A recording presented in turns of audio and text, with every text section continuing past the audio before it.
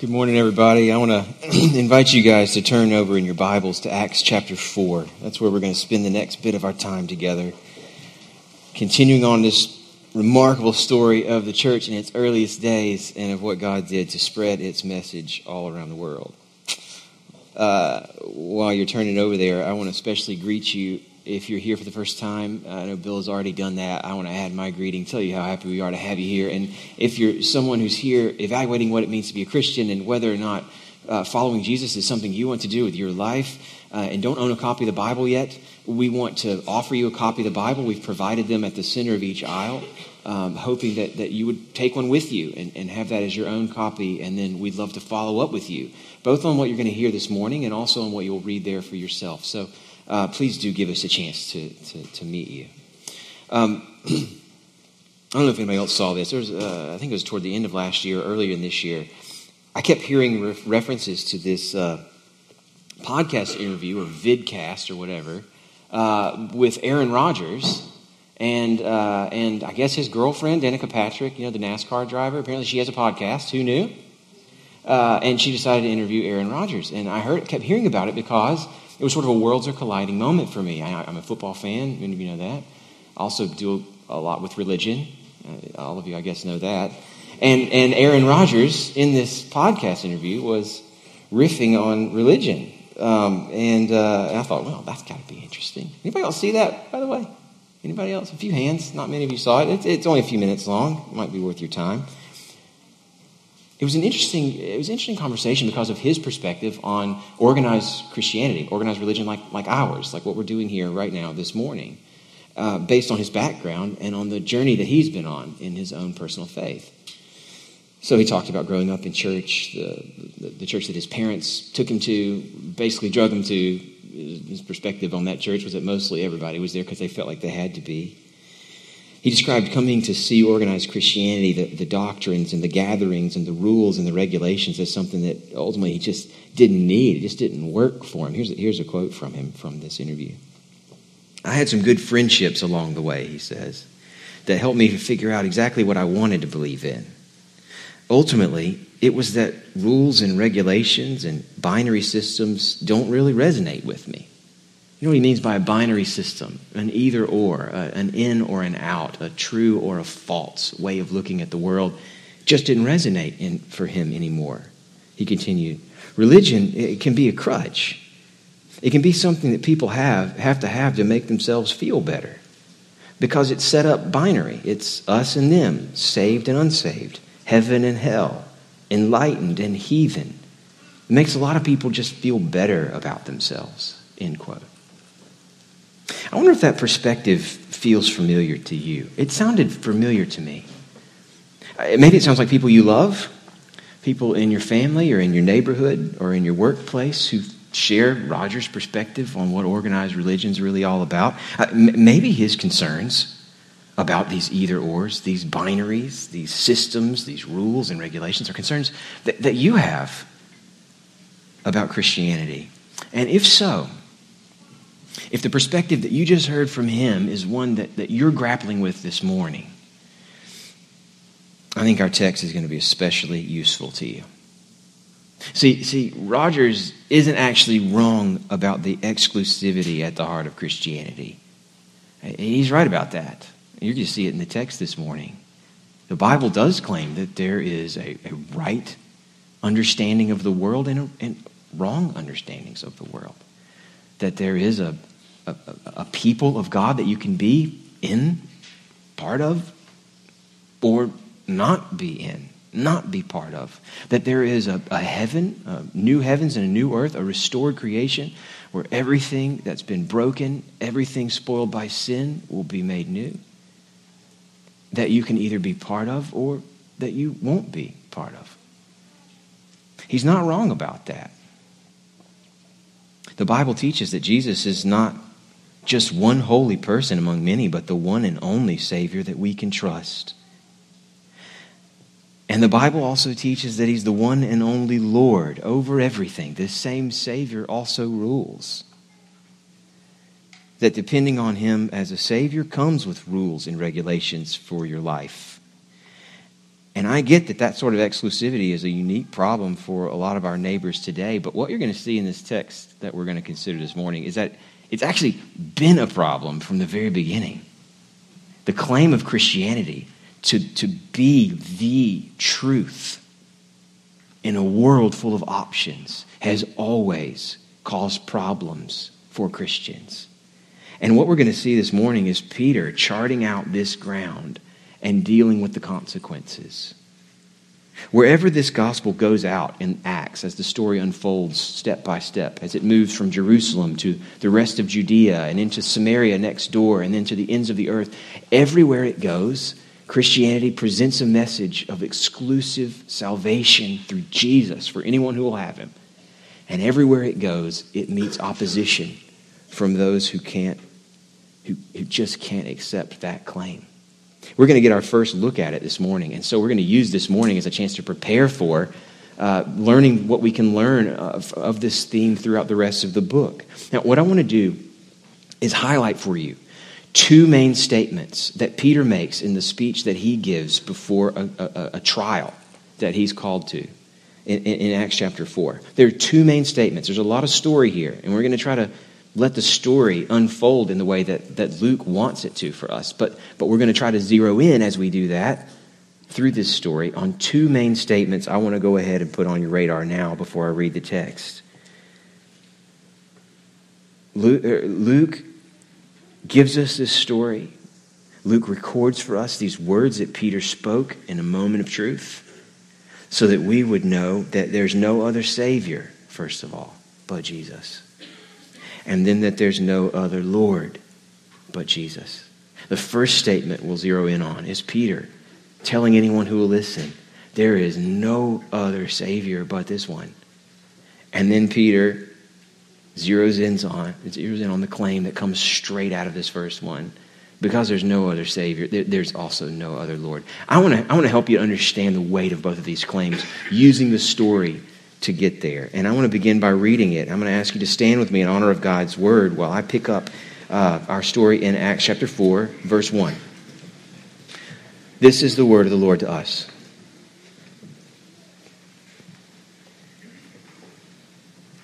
And as they were speaking to the people, the priests and the captain of the temple and the Sadducees came upon them, greatly annoyed because they were teaching the people and proclaiming in Jesus the resurrection from the dead.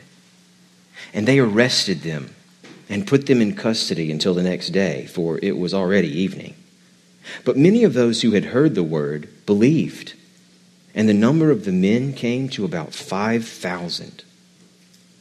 On the next day, their rulers and elders and scribes gathered together in Jerusalem with Annas the high priest and Caiaphas and John and Alexander and all who were of the high priestly family.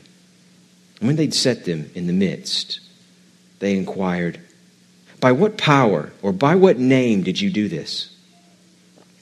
Then Peter, filled with the Holy Spirit, said to them, "Rulers of the people and elders, if we're being examined today concerning a good deed done to a crippled man, by what means this man has been healed, let it be known to all of you and to all the people of Israel that by the name of Jesus Christ of Nazareth, whom you crucified, whom God raised from the dead, by him this man is standing before you well. This Jesus is the stone that was rejected by you, the builders, which has become the cornerstone. And there is salvation in no one else, for there's no other name under heaven given among men by which we must be saved." Now, when they saw the boldness of Peter and John and perceived that they were uneducated common men, they were astonished. And they recognized that they had been with Jesus. But seeing the man who was healed standing beside them, they had nothing to say in opposition. But when they commanded them to leave the council, they conferred with one another, saying, "What shall we do with these men? For that a notable sign has been performed through them is evident to all the inhabitants of Jerusalem, and we can't deny it. But in order that it may spread no further among the people, let us warn them to speak no more to anyone in this name." So they called them and charged them not to speak or teach at all in the name of Jesus. But Peter and John answered them, whether it's right in the sight of God to listen to you rather than to God, you must judge. For we cannot but speak of what we have seen and heard. And when they had further threatened them, they let them go, finding no way to punish them because of the people, for all were praising God for what had happened. For the man on whom this sign of healing was performed was more than 40 years old. This is God's word. You can be seated. The action picks up where we left off last week. Here are some scenes from the previous episode. A man lame from birth has been healed in the name of Jesus. A crowd gathers wanting to know what's just happened. Peter tells them that the Jesus they had crucified is still alive and well, alive again, ruling over all. And it's his power that's made this man well. But instead of warning them to run for their lives from this king they tried to overthrow, who's now come back to take his throne, he invites them instead to run to Jesus for forgiveness and for life. And as they're speaking, Peter and John, as they're unpacking this beautiful message of hope and healing, the religious leaders who are responsible for the temple and for the spiritual lives of Israel overall notice what's going on and come over to investigate. They don't like what they find when they get there. Luke highlights 2 reasons why they don't like it. First, what Peter and John were teaching. They didn't agree with it. We're told that they were greatly annoyed. Did you see that, verse 2? They were greatly annoyed. And the reason they were annoyed is that Peter and John were teaching the people in Jesus the resurrection from the dead. In other words, they weren't just telling people that Jesus had been raised from the dead. They were telling them that, but that wasn't all of it. They were proclaiming in Jesus the resurrection of the dead. In other words, through Jesus, you could be raised from the dead. It's not just his resurrection, it's an offer to you of resurrection. This annoyed them. They were not encouraged by it. So we aren't told exactly why, but I think the mention of the Sadducees is a powerful clue. This was a very influential group of religious leaders in Israel at this time. And one of their distinctive beliefs was that there would be no resurrection of the dead. You see them come up in the Gospels a lot. And one time they actually tried to trap Jesus on this point, pushing back on his teaching about resurrection by trying to get him into a kind of absurd situation that would show how ridiculous it was to believe that resurrection was possible. Maybe this is sounding familiar. What they're hearing now is an all too familiar heresy for them, and they're not going to have it. So they arrest the apostles, and they put them in custody until the next day when they can get to it. The first thing they don't like is what Peter and John were teaching. They disagree. The second thing they don't like about what's happening comes out in the question they ask of these men once the trial actually begins. So we're told they bring in the apostles. They set them in the midst. In other words, there would have been this whole council of religious leaders seated in the round, and then a place at the very center for those who are on trial to stand and give an account for themselves. So they set Peter and John in the midst. And when they ask them, the question they ask them, we get an even better look at what they're so worried about. They don't actually interrogate them on the doctrine that they were teaching that they didn't like. Their first question to these men is about power. By what power or by what name did you do this?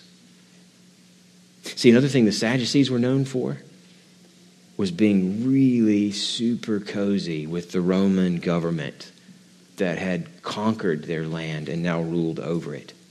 The Sadducees and others in this room were willing to give enough loyalty to Rome to maintain their own privileged place in Israel. Gave them some space to move and to influence on their own terms, and they were really protective of this power that they had, this authority that had been ceded to them by their conquerors.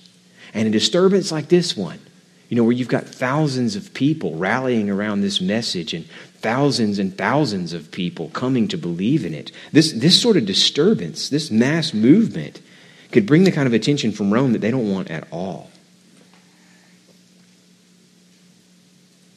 I think it's interesting that the way that Luke sets this scene up is that even though it's the apostles who've been arrested, and even though it's the apostles who are now, in a sense, facing possibly the end of their life, even though it's these religious leaders who hold all the cards and are literally holding court, it's clearly the religious leaders who are feeling vulnerable. They're the ones who feel threatened. Their beliefs have been challenged, and so has their power. And what Peter says to them next won't ease their fears at all. He may be the one on trial, but from the beginning of his words to them, he turns the tables around and confronts them. Peter's answer to their question, by what power, but why name did you do this, reminds me, maybe it's because it's, primary season and you're used to seeing people get interviewed. There's a kind of interview skill that you come to recognize that basically no matter what the question is that gets asked, like you've got a talking point you're going to get to, and maybe you'll throw like a little nod or a little bone to the question, but then you're just going to go ahead and push your own content, your own copy out there to the world. I think Peter's doing that. He's been preaching about the resurrection of Jesus. He's been preaching about the resurrection of the dead that's available in Jesus. And he's not shifted his topic. So he answers their question about what power he's done this deed in. But then he jumps right to the message he's pushing out to anyone who will listen to him. So let me show you how he answers, but then really the point he wants to make. Because that's the first statement that we need to grapple with in this story if we want to understand its importance for us. So, Peter answers them. He does answer them. Let it be known to you and to all the people of Israel that by the name of Jesus Christ of Nazareth has this man been made well. It's a one-sentence summary of the sermon we considered last week. He reminds them that they crucified this man, but then that God has raised him up and that he lives now ruling over all that is. That's who made this man well. It's only his power. And then from there, he jumps to what he really wants them to know about Jesus. In verses 11 and 12, we get the first of our two statements about Jesus that we want to understand together this morning. Let me reread those two verses for you. This Jesus, the one who made this man well, this Jesus is the stone that was rejected by you, the builders, which has become the cornerstone. And there is salvation in no one else. For there's no other name under heaven given among men by which we must be saved. There is no other Savior but Jesus. That's statement number one. Now, I think this image that Peter is using is super helpful for us to understand what he's trying to get across. This image comes from Psalm 118, this image of a stone rejected by some builders that then goes on to become the cornerstone. I want to make sure you understand that, because if you can get that image, or get your mind around the image, I think the point will become a whole lot clearer. Imagine builders who are constructing a stone structure. They've got all these stones that have been cut. They've got a lot of material to work with. It's all scattered around the work site. But what they need is a cornerstone that will be able to provide the superstructure or support for the superstructure. As it goes up, it's going to need a foundation in place that can handle the weight. The more weight you add as you continue to build up the building, the more important it is to have a stone that can handle it, or else the whole thing will collapse. So they're searching for a cornerstone, a suitable foundation for the building they're constructing. These builders go through their stones one by one. You can see them examining them, turning them each way, hefting them to see what their weight is, examining whether or not they're stable or need to be discarded. And they're tossing away stones that won't get the job done. These builders, these religious leaders responsible for Israel's life before God, saw Jesus, evaluated him. Looking ahead to the world they were hoping for, that God had promised them, they considered whether or not this was a stone they could build on, and he just didn't fit the shape or the size or the weight they were looking for. They essentially tossed him aside and said, he can't handle it. We can't build around him. And what Peter is saying is that God disagrees with them. That this stone that they believe wasn't suited to the task is in fact the stone on which God is building everything that he's promised to build. It all falls on him, on his shoulders. God has made this Jesus the cornerstone so that everything depends on him. And that's what Peter means when he says in verse 12 that there's salvation in no one else. There's no other stone that can carry that weight. There's no other stone that can keep that structure solid and withstanding the forces that come against it. There's no other name by which we must be saved. You can see here, can't you, that Peter really is guilty of the sort of binary that Aaron Rodgers doesn't like? You can be saved by Jesus, Peter says, or you can be lost without him. It's either or. But the important thing to notice here, friends, is that Peter set up this either or, this binary, not because he's small-minded. If what we were talking about when we were talking about religion, what you hope in, the way that you see the world, the way that you're oriented to everything that's happening in your life, if what we're talking about with religion were something more like music, the kind of music that we enjoy, well, maybe it would be small-minded to say what Peter has said. I think you would be right to accuse me of small-mindedness if I insisted on the superior quality of bluegrass over modern country. I would insist on that, but I think I'd be subject to your criticism of me. That's why people enjoy different kinds of music. Each to his own. Or if I insisted on the superiority of New York style over Chicago style pizza, for example. I mean, it's a personal preference. Maybe small-minded of me to make a statement like that. I'm not even sure I would, to be honest.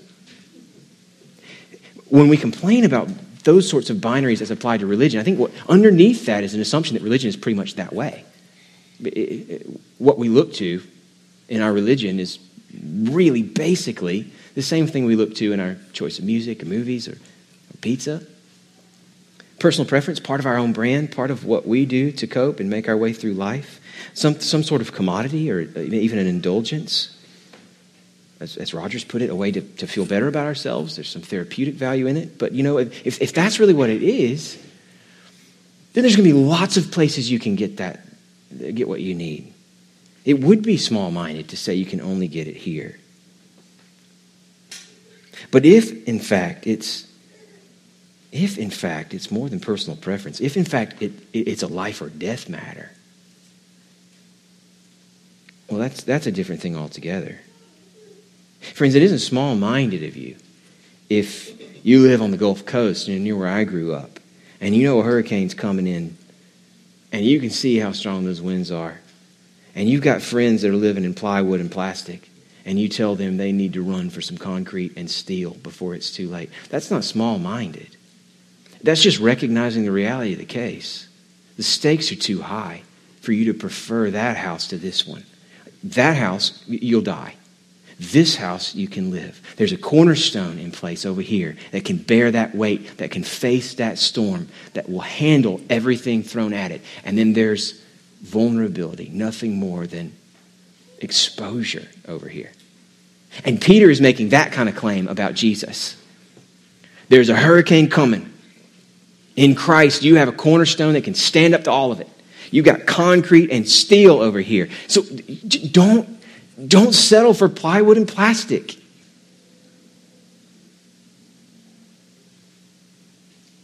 We don't have to look very far to see what Peter has in mind here. Remember just back to the beginning of the story. Remember what it was Peter was preaching. Remember what Luke told us to set all of this up. He was preaching the resurrection of the dead in Jesus. That's his punchline. That's his main topic and the thing he's offering to anybody who will listen to him. And in this passage here, when he's talking to these leaders, he's not changed his subject. He's still on that. He's still thinking about resurrection from the dead. There's a reason when they asked him what name, he referenced the death and resurrection of Jesus. This Jesus whom you crucified, God has raised up. Jesus was dead, and now he isn't. And Peter has seen it for himself with his own eyes. And that makes Jesus different from any other cornerstone you might rest your life on. See, only Jesus has come through death and out the other side with the promise that he can bring you with him. Jesus can deliver you from death, but no other religious leader is going to offer you that. You won't find that anywhere else. Maybe this week, more than normally, many of us are aware of the fragility of our lives, of how vulnerable these bodies that we live in really are, how susceptible we are to forces we can't possibly control. And Bill prayed over some of these things just a few moments ago on the large scale, the coronavirus that we're hearing about all over the world and that now has made its way to our area.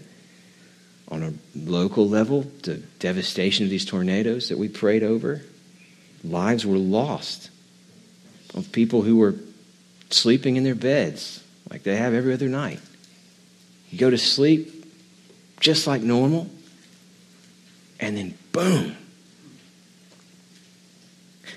Tragic events like these do have the tendency to bring us and our weakness before death out of the shadows and into the light, if only briefly, and that is good for us. But friends, it can also be deceiving, because deaths like these, deaths like the ones we're reading about, the kind that grab headlines, they always seem exceptional. That's why they make the news. They're newsworthy.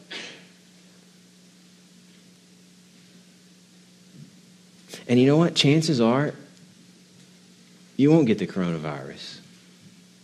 And because you're sitting here this morning, we know you weren't killed by the storms that ravaged our area over the last week. But death itself, friends, that's not exceptional. There's nothing exceptional about it. And its power to destroy is no less devastating in old age by natural causes than in the unexpected and sudden kind of tragedies we've been watching around us this week. This problem is a guarantee for every person who's ever lived, and that includes you. And the question that this text confronts us with is what are you trusting for protection? Is the building that is your life built on a cornerstone that can withstand that kind of storm? I've been framing this so far the way Peter has. It's a negative framing. There's no one else. But I think before we move on, it wouldn't be right if we didn't stop and flip it to positive and say, yeah, there's no one else. But that message only is worthy of this time that Peter's given to it, because it comes with a message that in Jesus, for there is a protection. You can actually build your life on a cornerstone that no storm will ever affect. Peter has done that. Think about this man, where he stands right now. He stands before the exact same crowd that crucified Jesus. Same names that were listed here. It's not an accident. Luke wants you to know. You remember what happened with Jesus. Peter's now in that room. He's now facing that crowd, and he's now got those same stakes hanging over his head, just like Jesus told him they would be.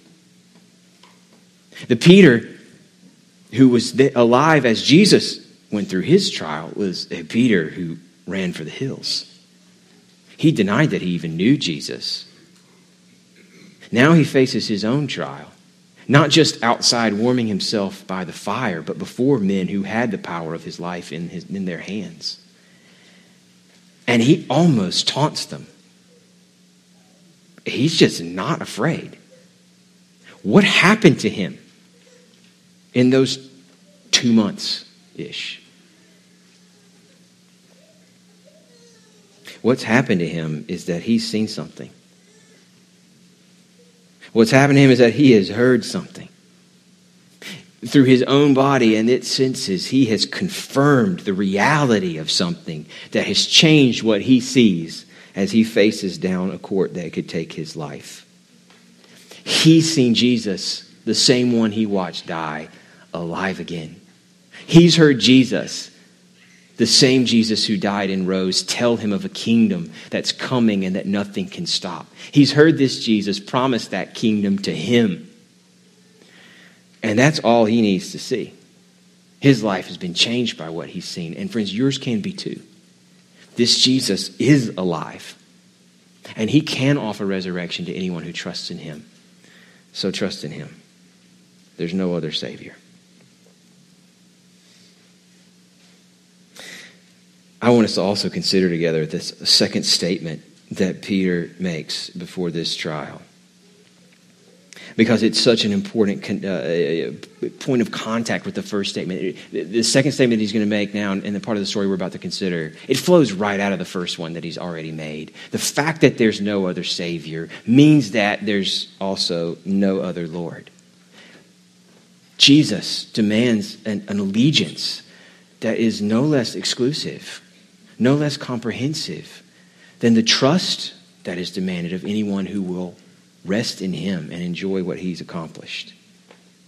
There's no other Savior, and because there's no other Savior, there's no other Lord either.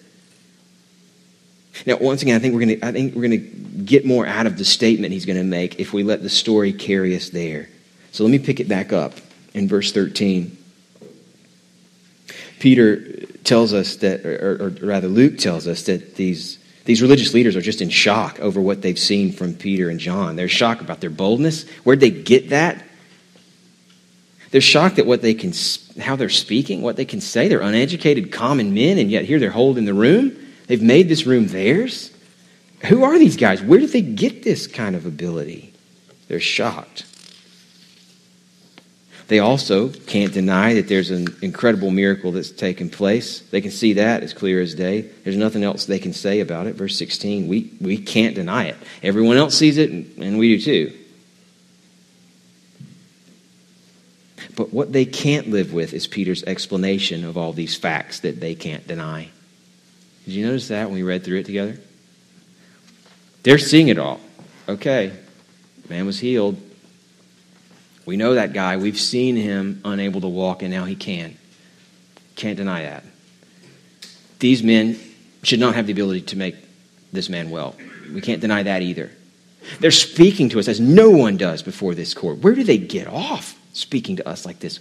Who are these guys? We can't deny that. That's something we can't explain. And then Peter has just laid out for them an explanation that ties it all together. We've seen a man whom you killed raised to life again. We've heard that man offer us the same resurrection he now enjoys. So honestly, we're just not afraid of you. It explains all of it. But they don't even consider his explanation. These truths they can't deny are inconvenient truths to them. And what they care about most is not truth. What they care about most is power. So they don't even take up what Peter has said. And in place of argument, in place of analysis, what they fall back on is power. They just flex their muscles. Did you guys see this? We can't deny it, verse 16. We see all of this, but in order that it may spread no further among the people, let us warn them to speak no more to anyone in this name. Okay, that ought to work. Let's do that. Let's just suppress this. Let's cancel Peter's message since we can't engage Peter's message.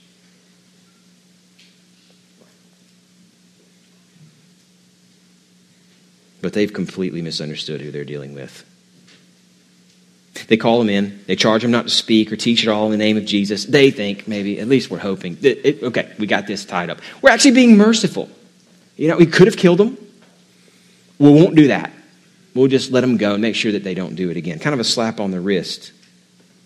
But they have misunderstood who this man is and what he's all about. See, if there's no hope of resurrection, if you're a Sadducee, you don't believe in the resurrection of the dead, well, of course you just got to make the most of your life now. What else are you going to do? You're going to care a lot about power, in other words. Not just like real political power or the power of government, but just merely the power to organize your own life, the details of your life in a way that seems best to you. You're going to care about making the most of your opportunities and protecting your interests. What else is there? If there's no resurrection of the dead, you've got to maximize what you can get out of this life now. They're just operating consistently out of their own beliefs. And they assume Peter will too. And if Peter did care about power, if he were really mostly interested in making the most of the years that he has now in this life, on this earth, this right here would be the time to cut his losses and live to fight another day. They are giving him the out they would have wanted. But Peter's horizons stretch further than theirs. Peter has the hope of resurrection.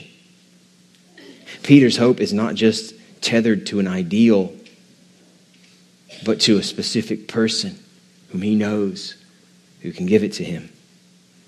And when you're living with the hope of resurrection, when your horizons stretch on beyond death, then you're set free to put power aside for loyalty to this man who can give you what no one else can. Look at verse 19. Look at how Peter responds to them. Peter and John answered them. Whether it's right in the sight of God to listen to you rather than to God, you must judge. It's a creative way of making a really simple and straightforward point. Like, we serve him. We don't serve you. We cannot but speak of what we've seen and heard, verse 20. I've seen him alive. I've heard what he's told me. Your threats just don't register anymore.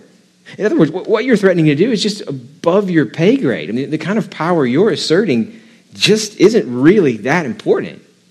I got to obey him. See, for Peter, the fact that there's no other Savior, the fact that Jesus is a Savior, means that there's no other Lord that matters either. He's the cornerstone for Peter's life now. That's that. And friends, we need to know that this kind of exclusive allegiance to Jesus is just a basic part of being a Christian. The Christian life isn't a two-stage thing where you benefit from Jesus as a Savior, where you trust in what he provides you, but then maybe, optionally, you follow his teachings, you obey his commands, you live in and through his kingship over you. It's a package deal. Always goes together. If he is a Savior, then he must also be Lord. Now, and as you sit with that this morning, there are two things from this story I want you to consider. So the statement is simple and clear, hopefully enough by now. There's no other Lord. This kind of exclusive allegiance to Jesus, where he has an absolute authority over our lives, is a basic part of what it is to be a Christian. I want you to sit with that. I want you to reflect on that. And as you do, I want you to think about two things from this story. First, friends, if you're a Christian here this morning, based on this account and many more that we're going to consider together throughout Acts, you should be prepared for your allegiance to Jesus to cause problems. This is the first of many cases. It gets a lot worse from here, actually. I mean, Peter does basically get off with a slap on the wrist in this story. That's gonna change soon enough. And honestly, if Christianity is going to be one of just many influences in your life, one of several different seasonings that you've added to your own sauce, then that version of Christianity probably won't be that offensive to anybody. Folks probably won't mind it any more than they mind your accent or your personal taste in movies. Each to his own. That's how the first people to hear this Christian message in the Roman world, that's how they expected the Christians that they knew to engage with the world. To have just taken in one new God into a pantheon of other gods. As long as we can continue also bowing the knee to these gods, then one more isn't going to cause anybody any problems. It's just one extra bit of seasoning, a dash of salt in an otherwise diverse and complex taste that is this sauce of life. That's what they expected. They were not expecting what they got from Christians. Christians faced down death routinely in these early years. And the Romans, their minds were blown by it. Why would you? I mean, what's the harm in just going ahead and pledging allegiance to the emperor, and then also you can have your Jesus too? Why would you throw away your life like that? They couldn't make sense of it. And the Christians, starting here with Peter and then on through Christian history in those early years, were just routinely telling them, you don't get it. We get something different from Jesus than you get from him. One of the most interesting books I read recently is a book called Pagans and Christians in the City by a legal scholar who's also something of a historian of the church named Stephen Smith. And he talks a lot about why did Christianity, especially in its early years and then now in contemporary American society, It provoked such strong negative reactions. Why were Romans killing Christians because they were Christians, for example? Especially in a society like theirs that was so permissive. There was so much religious diversity and what seemed, at least on the surface level, like a lot of tolerance back then. And in 400 or 500 pages, his book basically makes the case that they just couldn't see religion the same way that their Roman neighbors saw religion. The Roman neighbors thought, you give a little, and you give us something of what you have, and we'll give you something of what we have, and then we'll all just share with one another. There are all these ways that just add to a bigger perspective on the world than what you'd have if we only had our own.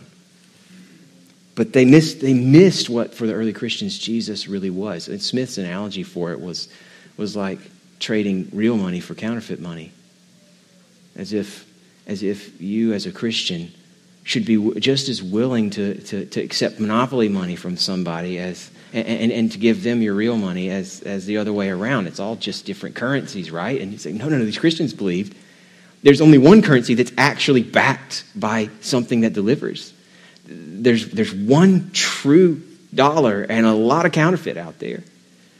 It was off the map, and it caused problems. And it still does, friends. When you have an ultimate allegiance like this that just can't tolerate competitors, it'll touch everything in your life with an absolute authority.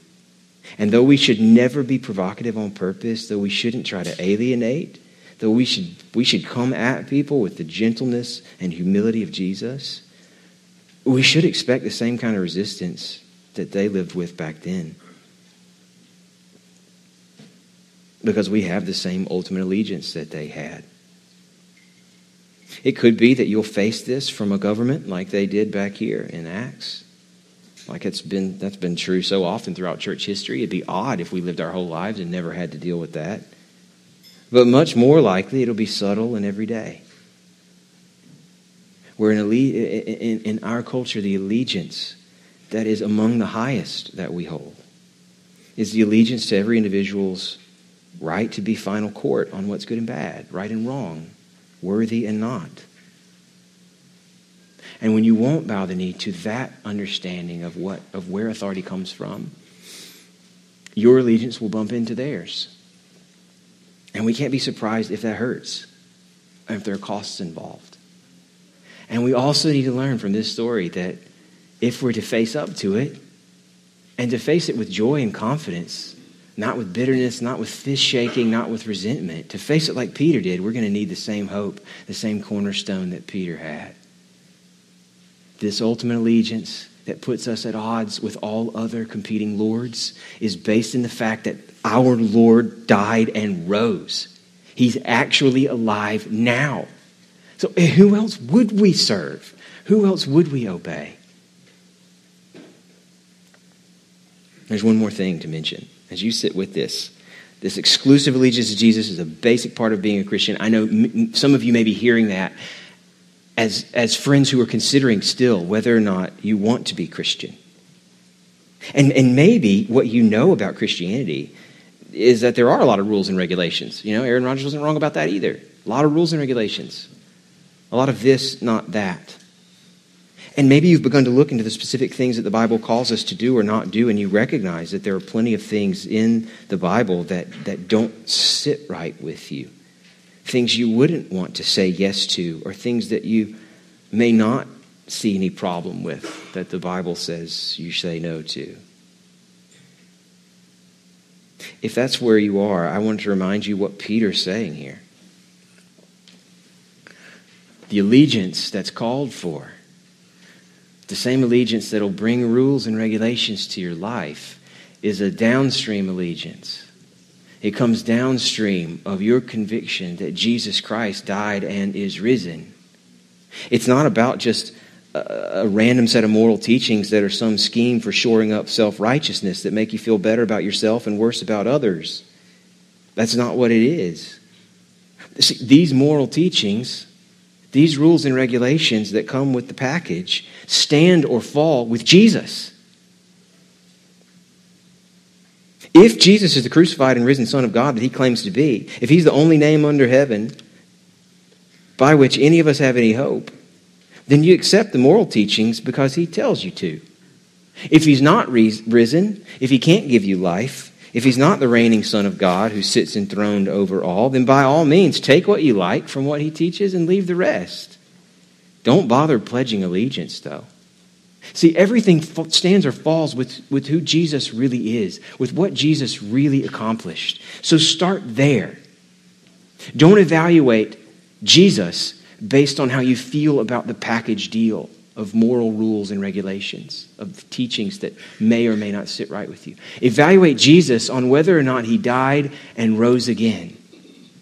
And if he did, allegiance will fall from that. See, these religious leaders couldn't go there. They couldn't evaluate Jesus. Their own agenda was so precious to them that they couldn't allow themselves to entertain what Peter told them. It was too risky, too threatening. So they just tried to cancel it. And my plea to you as we close and pray is not to make the same mistake that they did. The two statements Peter gives us here are basically the two steps of the Christian life that we'll take together from now till the end of time. We trust and we obey. There's no other Savior. We trust in him. There's no other Lord. We obey him. And those are steps that you can take this morning. And I'm going to pray that God will give you the grace to take them. Let's pray. Father, I thank you so much for speaking truth to us by your word and for giving us the clarity that Peter has offered in his words about who Jesus is, what he can do for us, and what living under him will require of us. We want to engage Jesus with clear eyes. Thank you for helping us to do that through what you've spoken this morning.